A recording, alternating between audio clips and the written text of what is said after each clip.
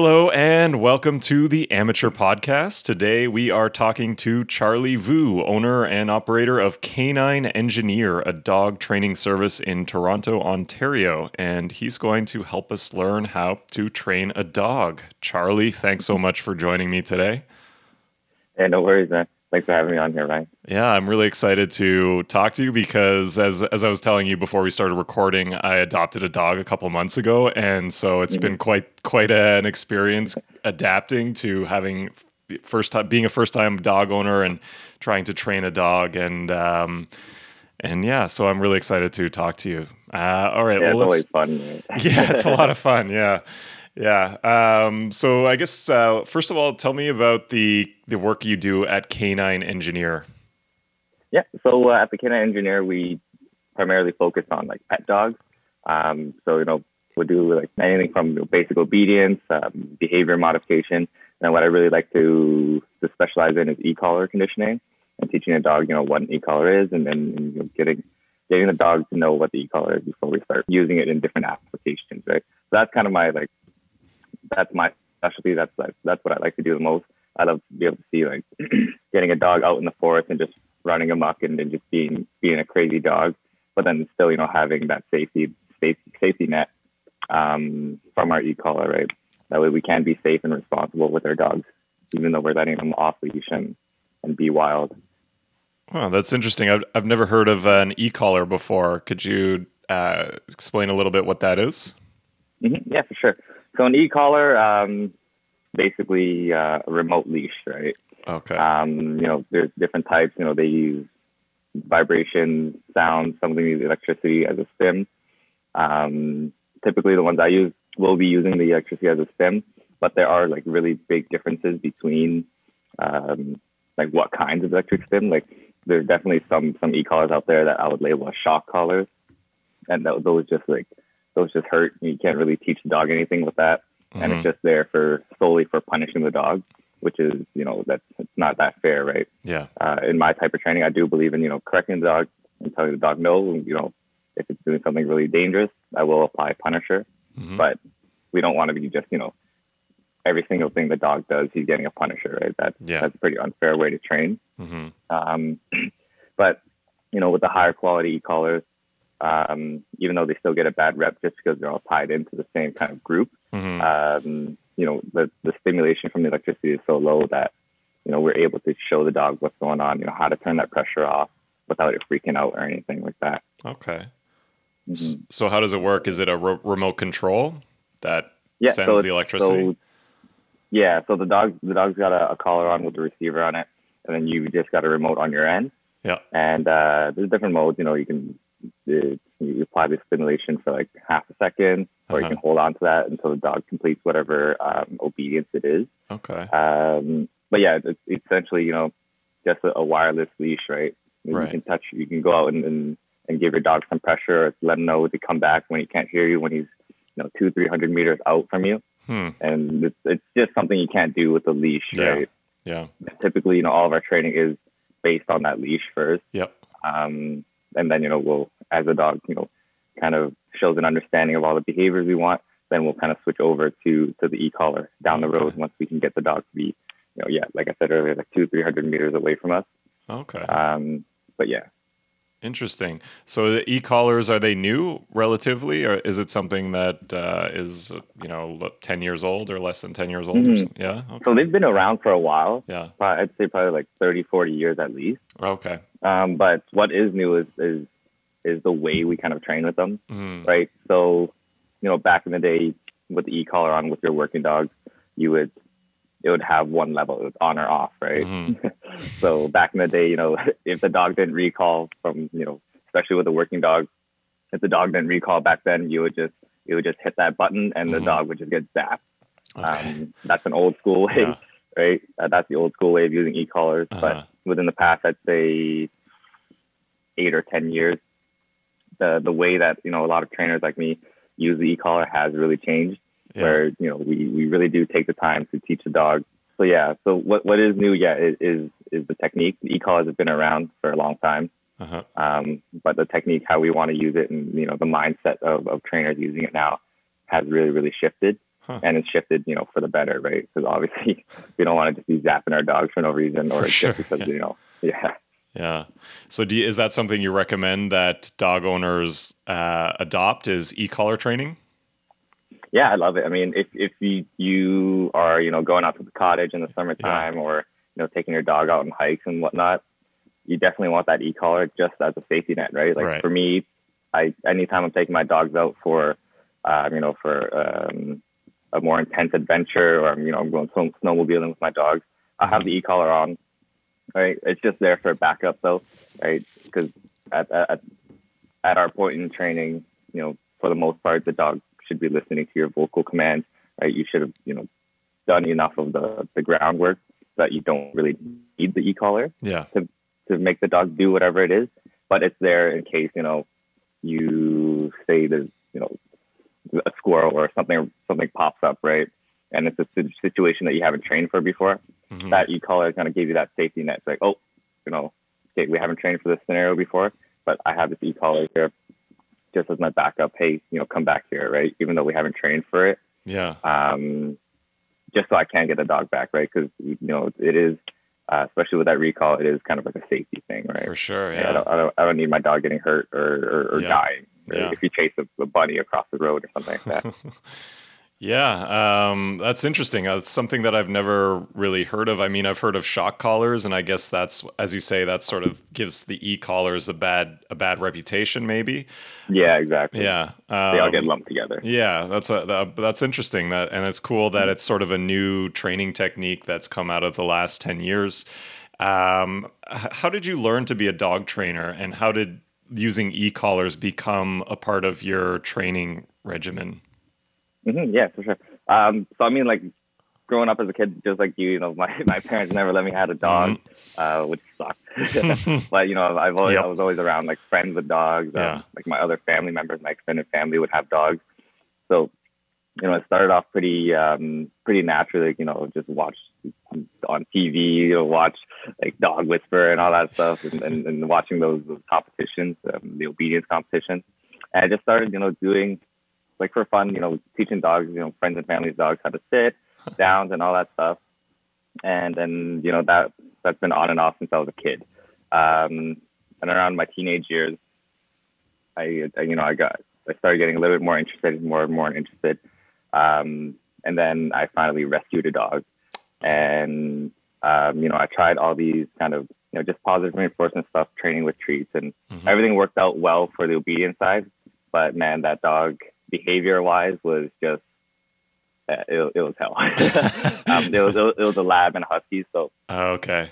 So it was a pretty crazy mix. Yeah. So I sought out extra help from another trainer, and then and he was a balance trainer. He showed me some techniques. He gave me a lot of mentorship, and really showed me the ropes through how we want to get through to our dogs. 90% of it is going to be using treats and being fun and rewarding the dog for everything, right?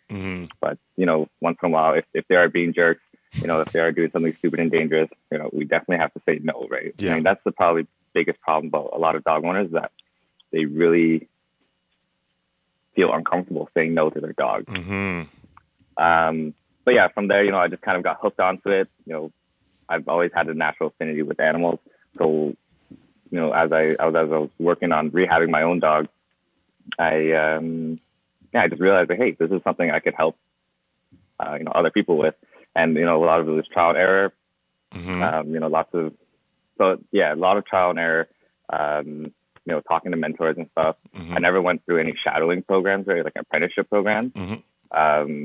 But yeah, I just got my hands on a lot of dogs and just started working on them from there. A lot of self-help.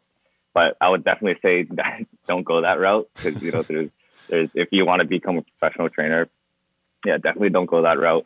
You make a lot of mistakes, and I've got my handful of bites that looking back now are just super avoidable. But yeah, find like a really nice mentor like I did, and then ask them if you want to be, if you can like shadow them or apprentice or whatever, and they'll really show you the ropes. But yeah, there's a lot of good information online too. Like if you're just gonna want to be casual about it, you just gotta kind of do your sifting, right? Yeah. But that's with anything, really, not to. That's cool. So I guess you have scars to show for all your hard work and your training, or your learning how to be a dog trainer. Yeah, it's scars and ripped up hands. Yeah. What is one of the biggest mistakes that you made while you were learning to train dogs? I would say patience is probably one of the biggest ones, especially with younger dogs. I found that my patience wasn't really all there, especially when you're trying to work, do something for a client. We were saying that, I'm going to get, we'll get the dog to do this and that. Right. And, I'll be a little bit too impatient with the dog where I'll try to push them for too long and then just check out. Right. It's not really like a detrimental mistake, but it just kind of, hinders you. Right. If the dog checks out, he doesn't want to do A, B, and C anymore. And then, as the owner or as a trainer, you get a little bit frustrated, right? Because you only got this, a lot of time space to work on that dog. But yeah, now, I'm pretty more loosey goosey. I tell the clients like, this is what we're gonna do, but it might not happen. Okay. Especially with like a younger pup, like anything under a year old nowadays, it's very loosey goosey. A lot of people try to ask for like a syllabus or whatever it is. And I'll say, well, we're not going to get that because it's going to be up to the dog, really, right? Yeah, for sure. So it sounds like a lot of it involves sort of being flexible with your expectations of the dog. Yeah, exactly. And adjusting those expectations as needed when you're on the fly. Yeah, staying on your toes, right? Yeah. And it sounds like patience is a big part of that as well, and not getting frustrated, not losing your temper with your dog, which I've done on a few occasions. Yeah. It's totally natural, right? Yeah. Like some people, if they hear that, they'll lose it on you there. But it's natural, right? We're human. We're gonna get frustrated, and that's what I tell all my clients too. Like, it's okay, right? Like, sometimes we're working on a really hard behavior, and I can do all these things, and I give leash back to the owners, and they can't do the same things, and they get frustrated. I've had some clients cry on me. Like, whoa, just, don't take it so hard, right? Just, we're going to work through this, but just be patient, right? Yeah, for sure. Yeah. So when let's say we get a dog, or we're thinking about getting a dog, is there anything we need to know about dogs in general before we approach the training aspect? Yeah. I mean, well, dogs, they're pack animals, right? Yeah. So, you really want to realize that, getting a dog is not so much of a, this is my companion relationship, right? We're obviously going to have some of those aspects in our relationship, but the biggest thing that people need to realize is, when you get a dog, it's very much about you being a leader, right? Right. Not that all that alpha dog gas and all that stuff. It's just, you need to realize that dog is going to be looking for some sort of leadership in your relationship, right? And if you start off right off that working on that leadership, really letting the dog know that these are the rules, these are the boundaries. I've got some expectations of you depending on how young that dog is, and we're going to be working together. Then you're going to avoid a lot of behavior issues down the road. Yeah, and that's just super simple by really making sure that you have that leadership aspect in your relationship, right? So how do you establish that leadership role with your relationship with the dog? Yeah. So typically, say we just brought that dog home. We want to start giving it some rules and boundaries. We want to make sure, everyone in the house is on the same page about letting the dog know what those rules and boundaries are. That's going to be your really first big step to building that leadership, right? Helping the dog through tough scenarios and all that stuff. It's not really something that's easy to kind of pinpoint on to build that leadership, but just it's something I tell people to keep in the back of their mind, right? Like be a leader. Yeah. Yeah. Training a dog is about showing leadership and being a leader for your dog. And part of that, as you mentioned, is setting rules and boundaries. And you also mentioned earlier that a lot of dog owners or new dog owners have difficulty saying no to their dogs. So first of all, what are some sort of rules and boundaries that we should set as dog owners? Mm-hmm. So like things like, door rushing, the biggest one is probably going to be, that door rushing, right? So all Right. the thresholds in your house, you want to make sure the dog, doesn't just blow through them without kind of looking towards you for that. For the go ahead, right? Yeah. Mm-hmm. So, the biggest one typically for most people is that front door, right? You open that front door and the dog just rushes out, whether it's on leash or whatever it is, right? So even if it's on leash, or even if it's off leash, or just, even in the backyard, you're just bringing them out to let them out and go pee. Mm-hmm. You want to make sure that dog is, sitting, sits before that door, looks up at you, and you say, okay, right? Or even if it's not going to sit and wait, even if it's not going to sit before that door, at least it's still got to wait for you to say, okay, let's go, right? Right. A lot of people will be like, oh, you got to go through the door first and all that stuff. It's not necessarily that case. Uh-huh. Right, because you're not going to go through the door first if you're just putting him in the backyard to go do his business in the backyard. Uh-huh. But you still want that dog to know that you're the one who's letting him outside. Yeah. And that starts to feed into more of your leadership stuff, right? Okay. Putting the food bowl down, right? We don't want that dog just rushing in there before you can even get your hands out. Mm-hmm. Right? You got to let him know his wait. We're working. You wait for a second, and then you'll get your reward, right? Your dinner. Mm-hmm. But yeah, like little things like that really do, set up those boundaries and set up those rules, right? Not letting if it's a really pushy dog, not letting them on the couch, right, without your permission, all that stuff. Everything needs to be permission based, pretty much. And it sounds really micromanagey, but at first it is, really, really micromanagey. But as you get on with it, as the dog realizes the rules and stuff, it becomes really, really, autonomous, right? It just becomes part of your relationship. I guess the micromanagement goes a long way in the end, right? Maybe it's more work at the start that gets easier and less work over time. Exactly. Yeah. So part of setting rules and boundaries, it involves ensuring that the dog waits and waits for your permission and your okay sign. So how do we train a dog to do that? Whether it's when I open the door, the dog just doesn't rush out the door, or when I put the food bowl down, the dog just doesn't rush in and gobble up all the food. How do I train the dog to wait for my signal? Yeah, so for sure. So with a pup, I'd say around anything over 5 months or so like that, or even younger if you've got your pup at like 3 months or something. At this phase, it's just, put that leash on and just not let the dog do it, right? Make him wait for a second with that leash.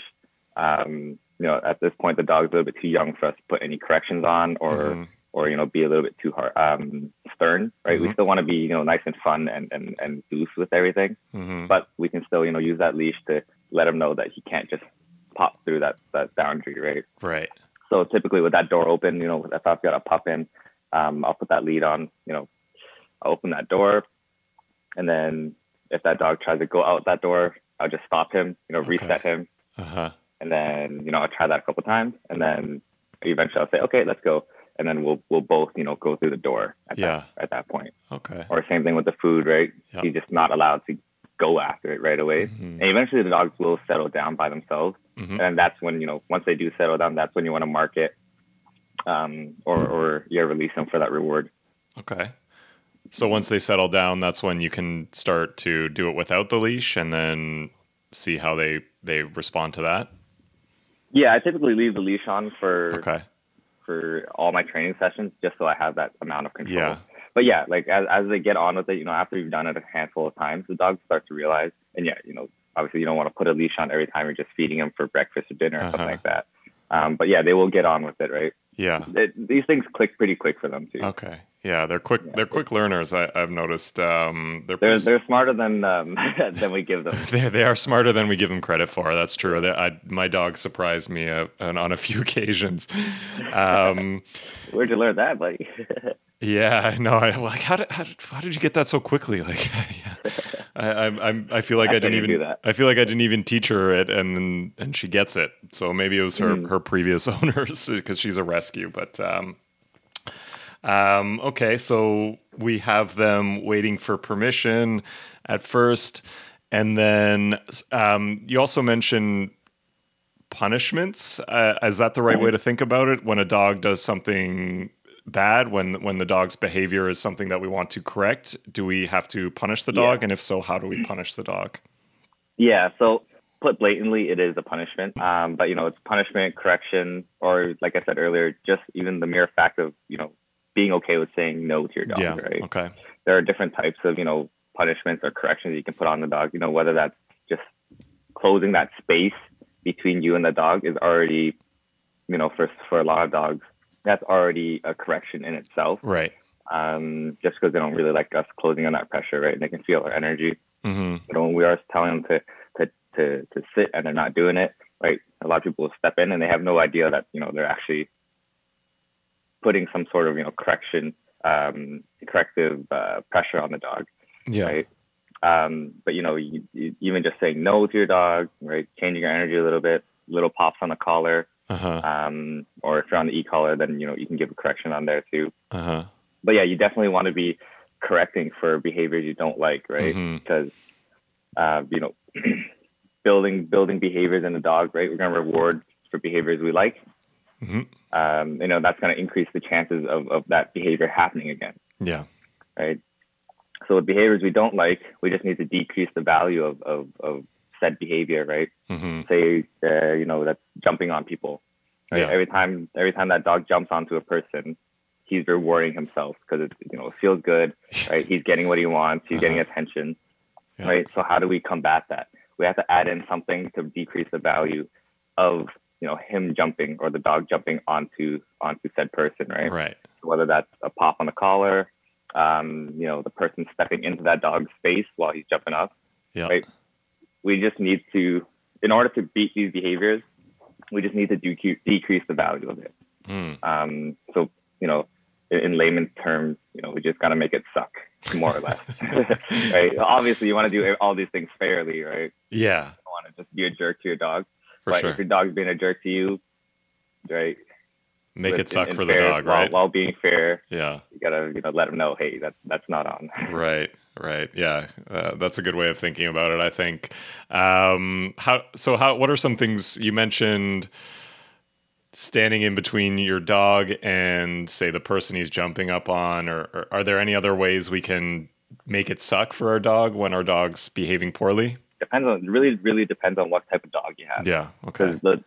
The amount of pressure they can take really varies, right? Right. Some dogs you just say no, and they're like, okay, sorry, right? But some other dogs you can have them on that leash and you can yank on that leash as hard as you can and they still won't care. And they're like, I don't care, right? So it really depends on what kind of dog you have. Yeah. And what your skill set is as as a handler, as an owner, right?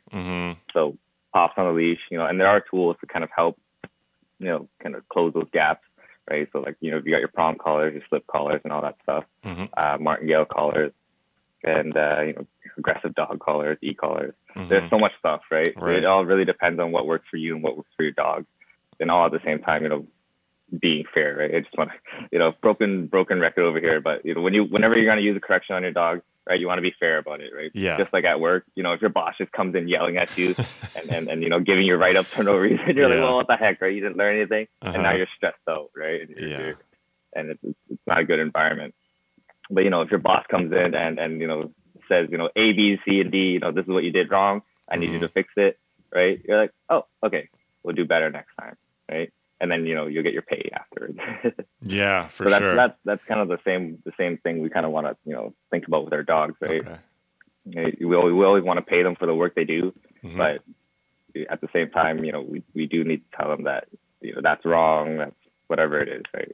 For sure. I think it goes back to the leadership aspect, right? And a good leader is fair and prevents, I guess, I like how you said it before where you were saying, I don't want my dog to do something that's going to be unsafe or something like that, or that's going to harm other people. So I think that's a good way of looking at it is keeping your dog out of harm's way and from harming others. Exactly. Yeah. Are there any specific behaviors that we should watch out for? I mean, I know a lot of this, as you mentioned, is really dog specific, and all dogs are different. They have different personalities, different backgrounds. Are there, as we're getting to know our dog, is there anything that we should be on the watch for in terms of behaviors that we want to correct or work on? Yeah. So this is probably going to apply a little bit more to like older dogs, you know, if you're rescuing dogs, like a year old or so, like 7-8 months. You definitely want, especially right now, one of the biggest things you want to start looking out for is cues for separation anxiety right now. Right. That's the biggest one. And this is going to be, separation anxiety is probably going to be the biggest thing that trainers are going to be working on right after, you know, COVID ends or after lockdowns lift or everyone starts going back to work. I know my dog's going to have a problem with this after COVID. Yeah, right. So, you know, it's like pretty big precursors to, you know, realizing that your dog's got some separation anxiety or heavy separation anxiety is, you know, is the dog really Velcro-y to you inside the house? Yeah. You know, are you able to kind of, you know, put that dog, say, in a crate and, you know, you go off to your office and work and ignore the dog? Is the dog okay with that? You know, obviously leaving the house, having the dog in a crate, you know, is it whining? Is it barking? All that stuff. We want to start looking out for that so we can start working on it, right? Because it's really unnatural for a dog, you know, to be in our lifestyle now, right? Yeah. Where the leader's just buggering off for, you know, 8 hours a day, every day. It's super unnatural for the dog. So, you know, we do have to take our time and train it into the dog, right? Right now it's not bad because everyone's at home for the most part, right? Yeah. So, you know, the dog is nice and close with us all the time. Right. But, you know, once we get back to real life, we do need to, you know, we don't want to just throw the dog in the deep end and say, okay, bye. You know, we're gone for 8-10 hours a day. Yeah.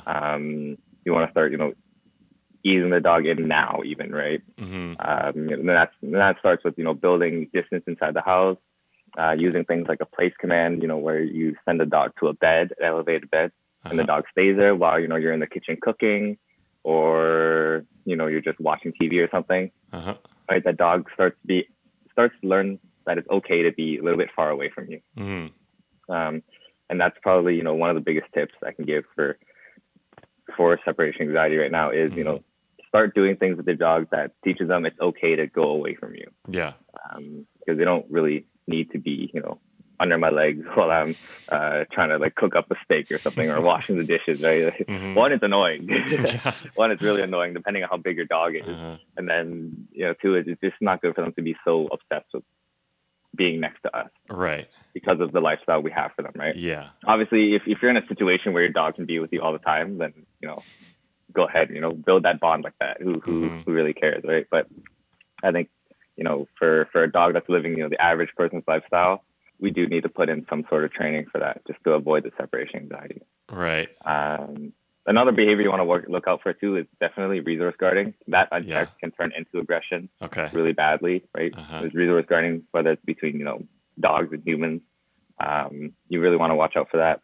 With resource guarding, you know, if you are noticing some signs of that, right, definitely reach out, talk to a trainer, because that can be, you know, it can be a funky situation, right? Right. So it can a lot of the time the resource guarding isn't that aggressive, but you know, it can be pretty dangerous. So just to clarify, by resource guarding, do you mean barking, growling at people, or when people try? So like, you know, if the dog's got a bone or something like that, or he's eating his dinner and you get close or another dog gets close, then he just, you know, they can either start growling or they can even full on go in and try to lunge at whoever it is, right? Right. Lunge and like try to give them a nip. That's usually how it starts off. And that's with any kind of resource, you know, whether it's a toy, you know, some people get it with sticks on the ground while the dog's walking outside and they try to get out of the dog's mouth and then, you know, boom, you just get bitten there, right? Yeah. Food, toys, you know, some dogs even resource guard their owners. That's a pretty tough one. So yeah, you know, definitely professional help really helps with that one. Yeah. Okay. Any kind of resource guarding is basically, you know, if that dog feels like he needs to protect that resource, whether it's you, or food or toys. I've had dogs resource guard cars for some odd reason. They're car dogs, I guess. You want to look out for that stuff. And resource guarding sometimes is a pretty difficult behavior to kind of combat. I see. Once it does get to the point that most people look out for a trainer, once it gets to that point, it gets pretty tough and funky, and it can be a little bit dangerous, right? Right. But if you try to nip it in the butt really quickly, it's super simple. It's super easy. How do you nip it in the butt? So one is going to be adding in the corrections. Yeah. So we're going to say, hey, leave it. But the moment I see that kind of shift in behavior where he's kind of standing over his bowl in a weird way, right, I'll put a correction on the dog depending on how old he is. So that's one way that we'll actively kind of fix that problem, right? Right. But with resource guarding, it's a lot easier to try and proactively, I guess, work on it. Yeah. Okay. So that would be things like hand feeding, the dog, letting him know that, once you take a resource away, you are going to give it back to him, right? Just working on small things like that. So hand feeding, making sure you're advocating for that dog's space too, right? Yeah. When it comes to other dogs around. But for the human side, I think the biggest thing is hand feeding your dog nice and early in the relationship, right? You want to let the dog know that, yes, this resource is yours, but it's also, mine at the same time. Okay. Right. It's not just a free for all. I put that food bowl down and then you're just standing over it. Like, no, that's a no-go. So, if I need to get in that bowl, if something stupid happens in there, right? Yeah. I need to get in there and, you have to back off. Okay.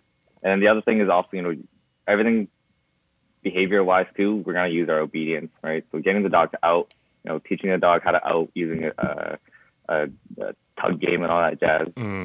And then applying that to, teaching the dog how to out on a food bowl or on a stick, right? Just keep you a little bit more safe so that we're not just grabbing that stick and trying to rip it out of the dog's mouth. Yeah. So using your obedience and letting him know, right? Yeah. Like out, back off, teach him a back command or something like that, or sending him onto a place command to get him away from that resource, to get him to disconnect. Yeah. But yeah, for older dogs, the way I do it is I'll typically just correct the dog on the moment I notice that, he's starting to give me some resource guarding behavior. I see. But if you are, working with a dog at that point that is resource guarding that hard where you need to put in corrections, yeah, I would definitely reach out to a trainer because that can get really wonky really, really fast. Yeah. Even if you're not putting in corrections, if you're just trying to, if you see on YouTube, or there's tons of bad information on YouTube, but, I've seen some videos where buddies just, reaching in while the dog's eating his food from the bowl and then, reaching in really fast and ripping that bowl out. And, it's a good thing he's fast, but if you're not that fast, that dog's going for your hand, right? It's a really, really good way to be bit. So you definitely want to, not do those kind of things, especially if it's like your first time working on something like this too. Yeah, that's so good to know. So good to know. So I guess on the other side of that, we have behaviors that we want to stamp out and stop, and then we have behaviors that we want to encourage, right? So what kind of behaviors should we encourage in our dogs? Lots of engagement with you. Anytime that dog is engaging with you, you want to reward that, right? Especially outside. Right. So you're looking up at you. Lots of eye contact. That's what I really like to reward. Okay. Engaging with you. That's probably the biggest one. Everything else, you're probably going to be shaping and luring, the sits and downs and all that stuff. But yeah, you really want to reward for the recalls. Yeah. That's a definite one. Because, that's probably one of the only obedience commands that's going to save your dog's life. Right. So calling the dog's name and the dog comes to you is something you want to reward. Okay. Essentially. Yeah. And then engagement, right? So, that dog looks up at you when we're outside. It's not pulling on the leash too bad. And he kind of checks in and knows where you are, right? Yeah. Or, he's bringing toys. He's bringing toys to you in place. Yeah. To play with you outside. that's typically what I really like to. Yeah. Inside, it can get pretty annoying, if the dog's pushy about attention.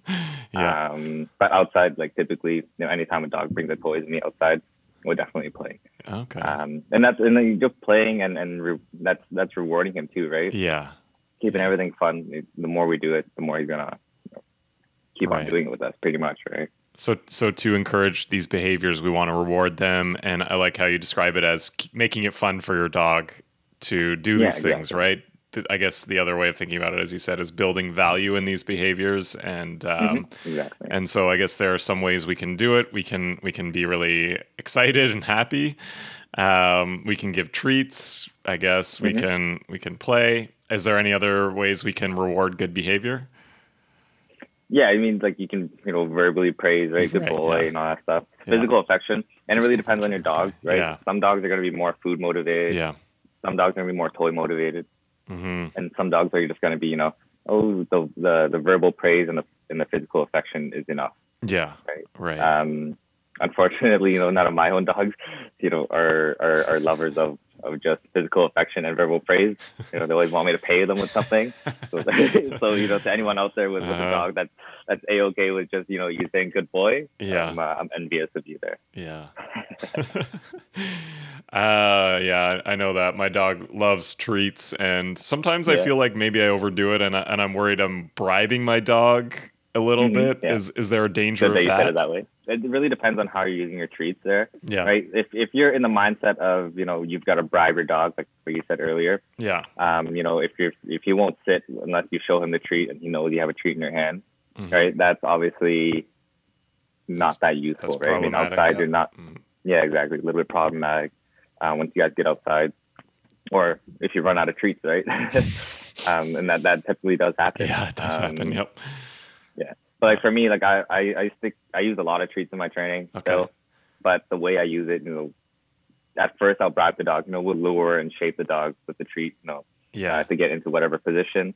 But as that dog starts learning, the biomechanics of that movement or whatever position that we're asking him to go into, then I'll shift from, a mindset of, okay, I'm bribing you or I'm luring you to go into this position, and I'll shift it to something more along the lines of, okay, you've done what I've asked you. Now I'm going to pay you, right? Right, so right. In that sense, I won't produce the treat until, the dog has done A, B, C, and D. And then I'll say, okay, yes, right? And then I'll produce the treat and pay him afterwards. Yeah. And just that little shift in your mindset really gets you away in your training from the dog only working for treats. Yeah. Okay. It's not really something that people, kind of think about actively. And even some of my clients too that we've worked together for, 2 or 3 sessions, they'll still be stuck on, trying to get their dog to bribe their dog. Yeah. I'm like, no. Here, give me the leash, right? We'll go through some of these movements, and then the dog will, start doing things without me having treats, showing it to him or anything like that, right? And clients are like, "Whoa, how'd you do that?" I was like, "You just need to shift your mindset a little bit, right?" And because if you keep on saying, my dog is not going to do this, behavior without a treat or a reward that he can see, he's not going to do it because you're not going to, make him, right? Yeah. You need to make him do it, and then after you've made him do it a couple of times, he gets used to it, right? Then you want to pay him for doing it afterwards. Yeah. Okay.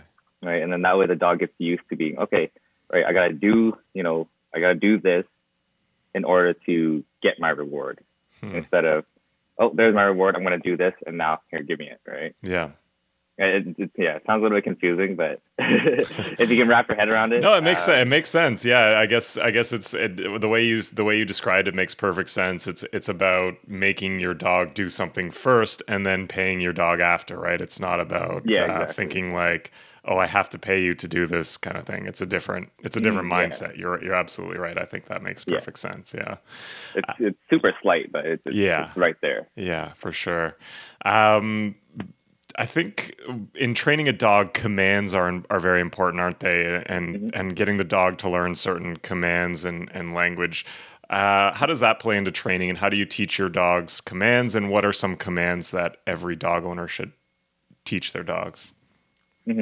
So I mean, like my protocol for teaching a dog a new command or or tying in a command is basically the first few sessions I'm doing with that dog, especially if it's a puppy, right? I'm not saying anything to the dog.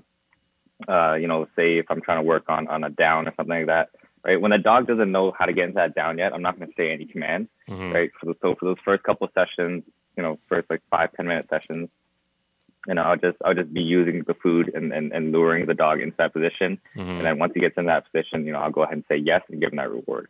Once I know that he can, consistently get into that position with my lure, that's when I'll add in, before I give him that lure again, I'll say, Fido down, right? Give him that lure. Yeah.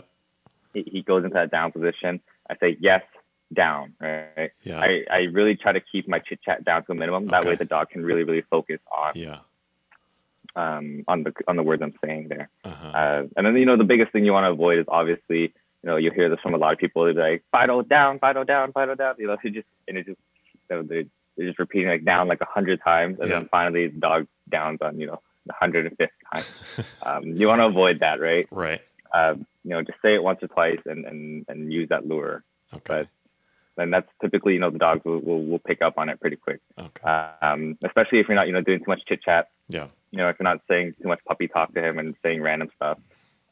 Just keep it really binary, right? Yeah. Use your commands. So in this case, the commands would be Fido, down, and yes, right?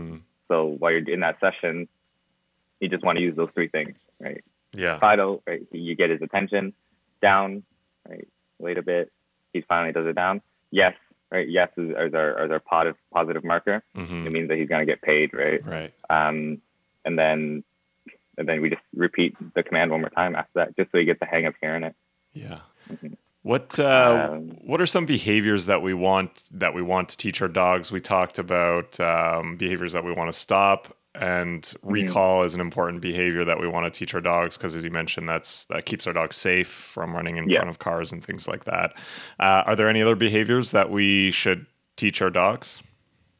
I mean, like I said earlier, and then you just went over to that recall. If you're not going to teach your dog anything else, which, I mean, you probably shouldn't not teach your dog anything else. But if you're not going to teach your dog anything else, the most important thing is that recall. Yeah. Okay. If your dog's going to be off leash and he's trying to go up to another dog, like unsolicited, and he's trying to go up to another dog, right? You need to be able to call him off that dog. Yeah. Right? That dog might not like, other dogs rushing onto him, and then we're going to get to a dog fight, or he's going to, if your dog is running, chasing a bunny and all that stuff, right? You need to be able to recall him. Yeah. And then typically you just want to go over your basics at least, right? Sit down, down stays and all that jazz. You typically want to work on some sort of eye contact command. Right. So whether that's, you call his name, call the dog's name, and it looks up at your eyes, or if you tie a command like look at me or focus. I typically like to teach dogs that. But yeah, just go. The most important things to start off with is your basics, right? Right. Sit down, your stays, and that's going to work on your leadership as well. Yeah. If you are making the dog, follow through with those commands, right? Holding them accountable for what you ask them to do. And then what's always nice too is teaching your dog a place command. So that's pretty much, you've got this elevated dog bed, kind of looks like a trampoline.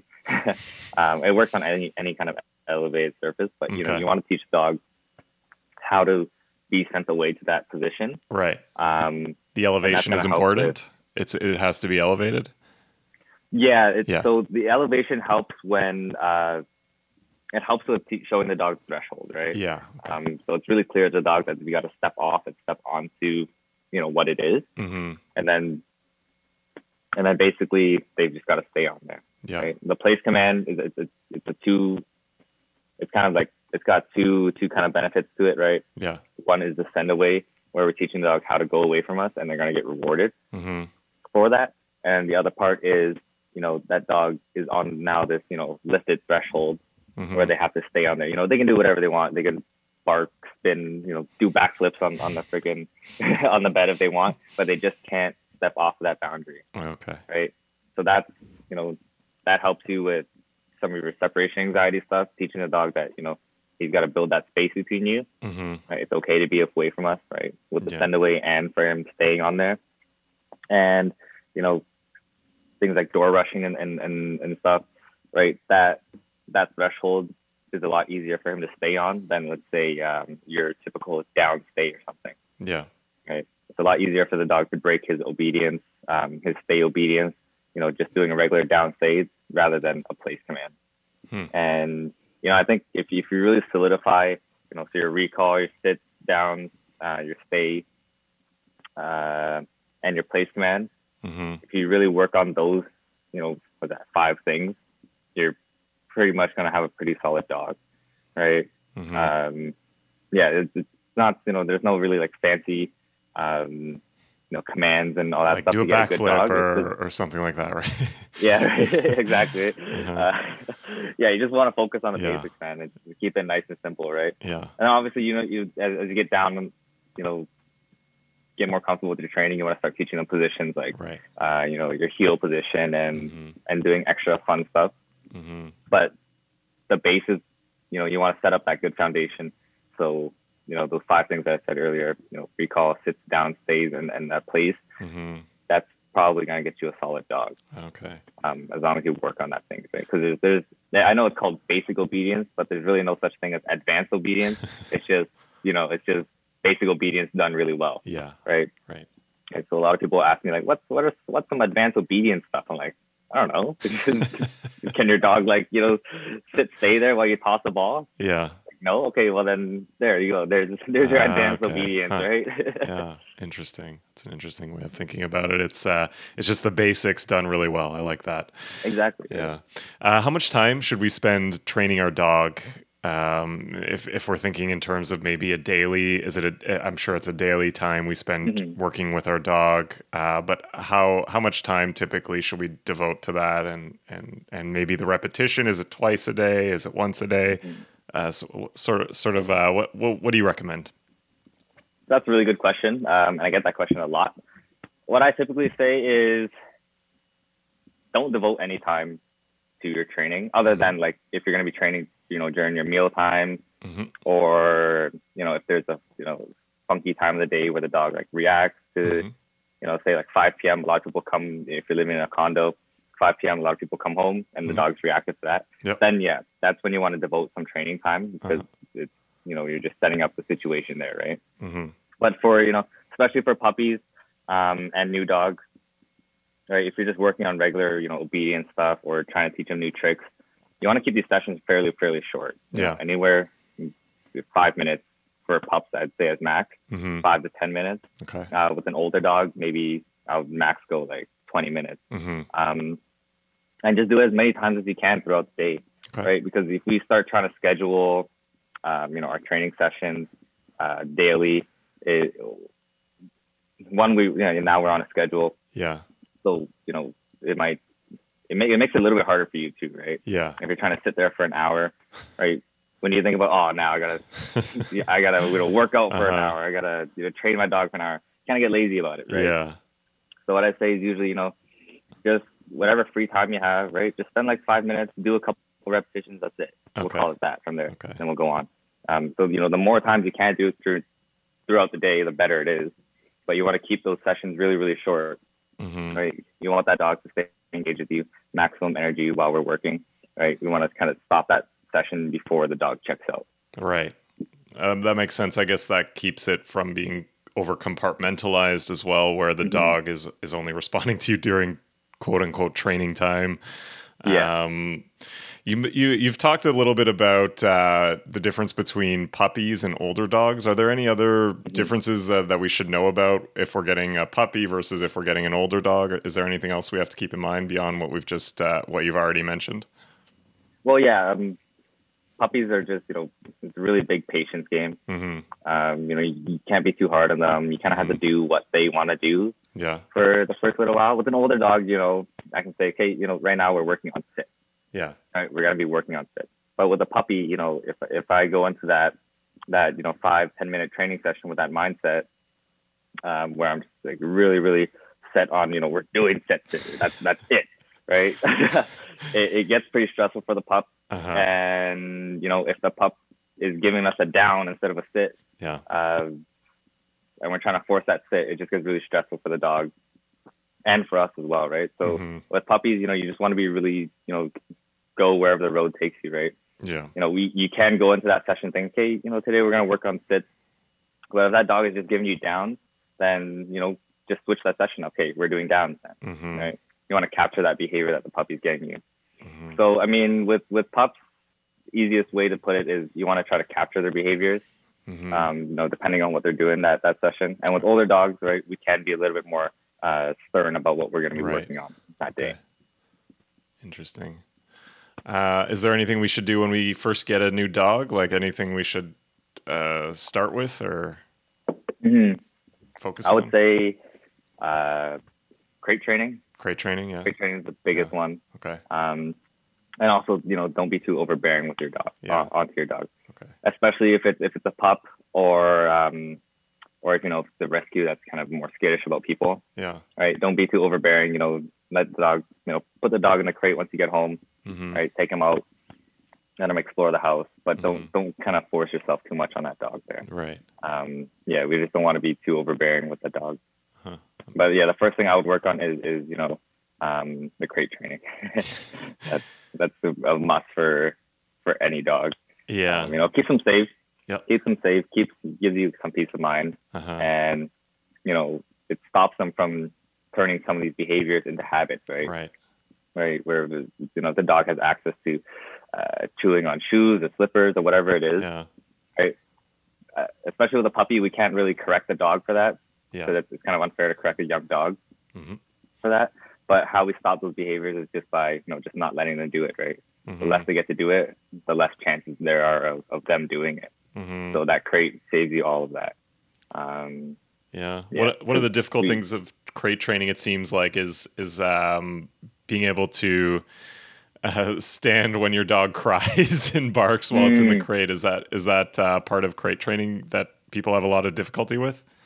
Yeah, and that's probably the biggest thing that discourages people from crate training. They get too kind of emotionally invested with their dog. Like, oh, he's sad, he's whatever, blah blah blah. He doesn't like the crate. It's like, yeah, well, you haven't done the training. I'll ask a lot of clients that give up on crate training how long they tried it for. And like, 4 days.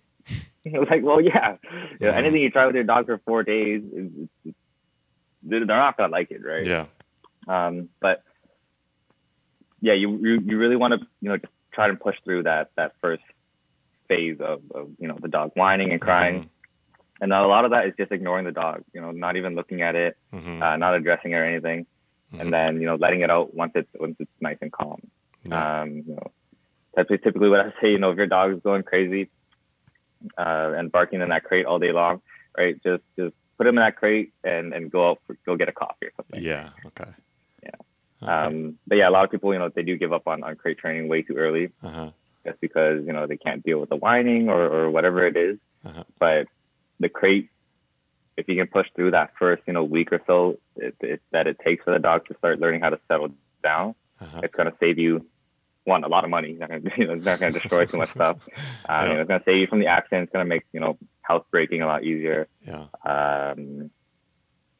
Safety for the dog, save some money on vet trips as well. Yeah. But yeah, and behavior side, right? I mean, we're just micromanaging. That's what it really comes down to with the pup. Okay. Is there anything we should never do with our dogs? Yeah. So I would say one is, when your dog's kind of feeling, anxious or kind of skittish about whatever situation it is, right? Really avoid picking up your dog. That is, one of the things I hate the most when I see someone, picking up their dog. Yeah. When it's anxious or whenever it's fearful or something like that. Right. It doesn't help the dog in any aspect. It's just because we're in a rush and we need to get through whatever it is. Right. So, not picking up your dog is a really big one, because, picking up your dog when they are in an anxious state like that, right, it kind of keeps them in that mindset. Right. We're not really giving them a chance to move on, mentally from whatever stimulus is causing them to be all wonky. Yeah. So then we get dogs that are just super obsessed with being in your arms, and we get a lot of behavior problems, right? And they get really anxious about things. What you want to do is, just, use that leadership that we're talking about and try to help guide the dog through whatever it is we're going through, right? If they're, it sounds mean, but, if they're planting, they're putting on the brakes, right? And they won't go, you just got to make them go. That's essentially what it comes down to. And as we keep on doing that, the dog's going to be able to, work itself through it, right? It's like, oh, it's not that bad. I'm going to stay next to mom. I'm going to stay next to dad. And, nothing bad's happening to me, right? Yeah. Say, we're walking by a garbage can and the dog doesn't like garbage can. Well, we're not going to just walk, and then right beside the garbage can, but we'll take a little bit of space, right? But we'll work that threshold, that stimulus that's making them go funny. Okay. You just want the dog to realize, like, as long as I'm doing this with my handler, that we're gonna be okay, right? Everything's gonna be good. When you pick up that dog, to go through those funny situations, it doesn't give them that chance. Yeah. To move on, and then now they're just stuck fearful for every time, right? That makes sense. And then another thing that you should definitely never ever do is alpha rolling your dog, some like stuff like that, right? Like, what's that? So alpha rolling your dog is basically it's an older training technique, but it's used by a lot of guys that rep the whole alpha dog. I'm the alpha of the pack mentality. And that's when the dog's doing something dumb or is being aggressive, and you literally take the dog and you roll it onto its back and you pin it down. Huh. You'd be surprised by how many people actually do that. Yeah. And typically, don't do that. It's really good. It's really, really easy way to get bit. Yeah. And it doesn't really teach the dog anything, right? Okay. I mean, there's way better, types of corrections that you can use for the dog. Right? Pops on the collars. Yeah. Withholding treats and all that stuff, or withholding rewards. But, pops on the collars, using something like some things like bonkers and e-collars and stuff. Yeah. That's how you want to correct your dog. You never really want to be physical with your dog because it's detrimental to your relationship with them. Yeah. And then two, it's extremely stupid and unsafe. Okay. Yeah. And it's not really fair, right? I mean, you got like 150-pound, man just pinning down your dog. And it's stupid. That's all I can really say about that. So my last question is, where can one find more information about dog training if they want to learn more? Mm-hmm. Yeah, so there's tons of resources online, right? Mm-hmm. That's kind of where I got my first foot in the door in terms of dog training. But you just got to be wary about what you're reading, and if you're reading something that says is this thing is bad, you should probably be subjective about it and try to find the other side of things, right? And then go ahead and make your own decisions from there. Especially with dog training, right? It's your own style, right? But you just want to make that decision, with as much information as you can get, right? For sure. YouTube is always a good resource, right? But at the same time, just watching, double checking what you're watching, right? So I guess honestly, if you're watching a video and you're saying, why the heck is he doing this, or that doesn't seem right, then you probably shouldn't do it. Yeah. Right. But if something feels off, then don't go with it, right? Even if it's like something like a technique that I would use, right? Might not be right for you. Might not go into your training style, right? Okay. So I guess it comes down to different sources, right? So you don't want to just use the same source, like the same YouTube channel. You want to view multiple YouTube channels, and find what works best for your dog. Exactly. Yeah, you put it a lot better than I did. But yeah, you definitely want to pull in all this information and then just use what works for you, right? Yeah. So like a YouTube page I really like to follow, is like Upstate Canine Academy. Those guys are really good. Okay. I do like to follow Robert Crabell, and my friends over at Canine Expeditions. They're pretty solid, and they post a lot on their Instagram page as well. Lots of information out there, and I think that's a pretty good place to start. And then obviously, my own Instagram at the Canine Engineer, right? I don't post that too often, but I'll post a lot of stories. So you can see me working on my dogs and stuff. And your then, videos are great, by the way. I love your training videos. Awesome, thank you. So definitely highly recommend if you're a dog owner to follow the Canine Engineer on Instagram, and that's Canine, the letter K and the number 9, in case that needs to be said. But I imagine most people use that spelling. Abbreviation, right? Yeah, exactly. And your website is also thecanineEngineer.com. So if anyone wants to go ahead and I'm lucky enough to get all the same handles for everything. Yeah. So website, thecanineEngineer.com. Instagram, like I said, it's the Canine Engineer. Yeah. And yeah. All right. So, and if anyone wants to book a training session, are you doing training during COVID times? Yeah, so right now I'm typically just doing like the emergency sessions. So if you got a bad dog, which is my favorite. Your favorite. You like the difficult cases, huh? Exactly. Yeah, right. You got to keep me on my toes. Right? And I really like to see the change that we can, even after just our one session, that we can, apply to a person's life and their dog, right? Because a lot of the times when clients come to me, it's already at the point where this dog has to be okay, otherwise we have to give him up and all that stuff. It's my favorite thing to help you guys out, especially with those emergency sessions, and save your dog's life or save your relationship with your dog, right? That's all my favorite stuff to do. That's what it's all about, huh? That must be the one of the joys of doing this, is changing a dog's life and a human's life, and changing that relationship. For sure. That's really what I'm there for. Yeah. That's great. Well, thank you so much, Charlie, for taking the time to talk to me today. I've learned so much, and best of luck with your dog training in the future. Yeah, thanks a lot, Ryan. I mean, it was a great time being on here. I like talking to you. You kind of get me to ramble on about dogs. So that's always fun. Glad to hear it. Anytime. Come back and ramble about dog training anytime. Well, that was a possum conversation. I feel like I can take Marshmallow's training to the next level now.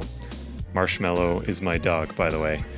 Thanks again to Charlie Vu for sharing his knowledge and experience. Follow him on Instagram at The Canine Engineer, and check out his website, thecanineEngineer.com.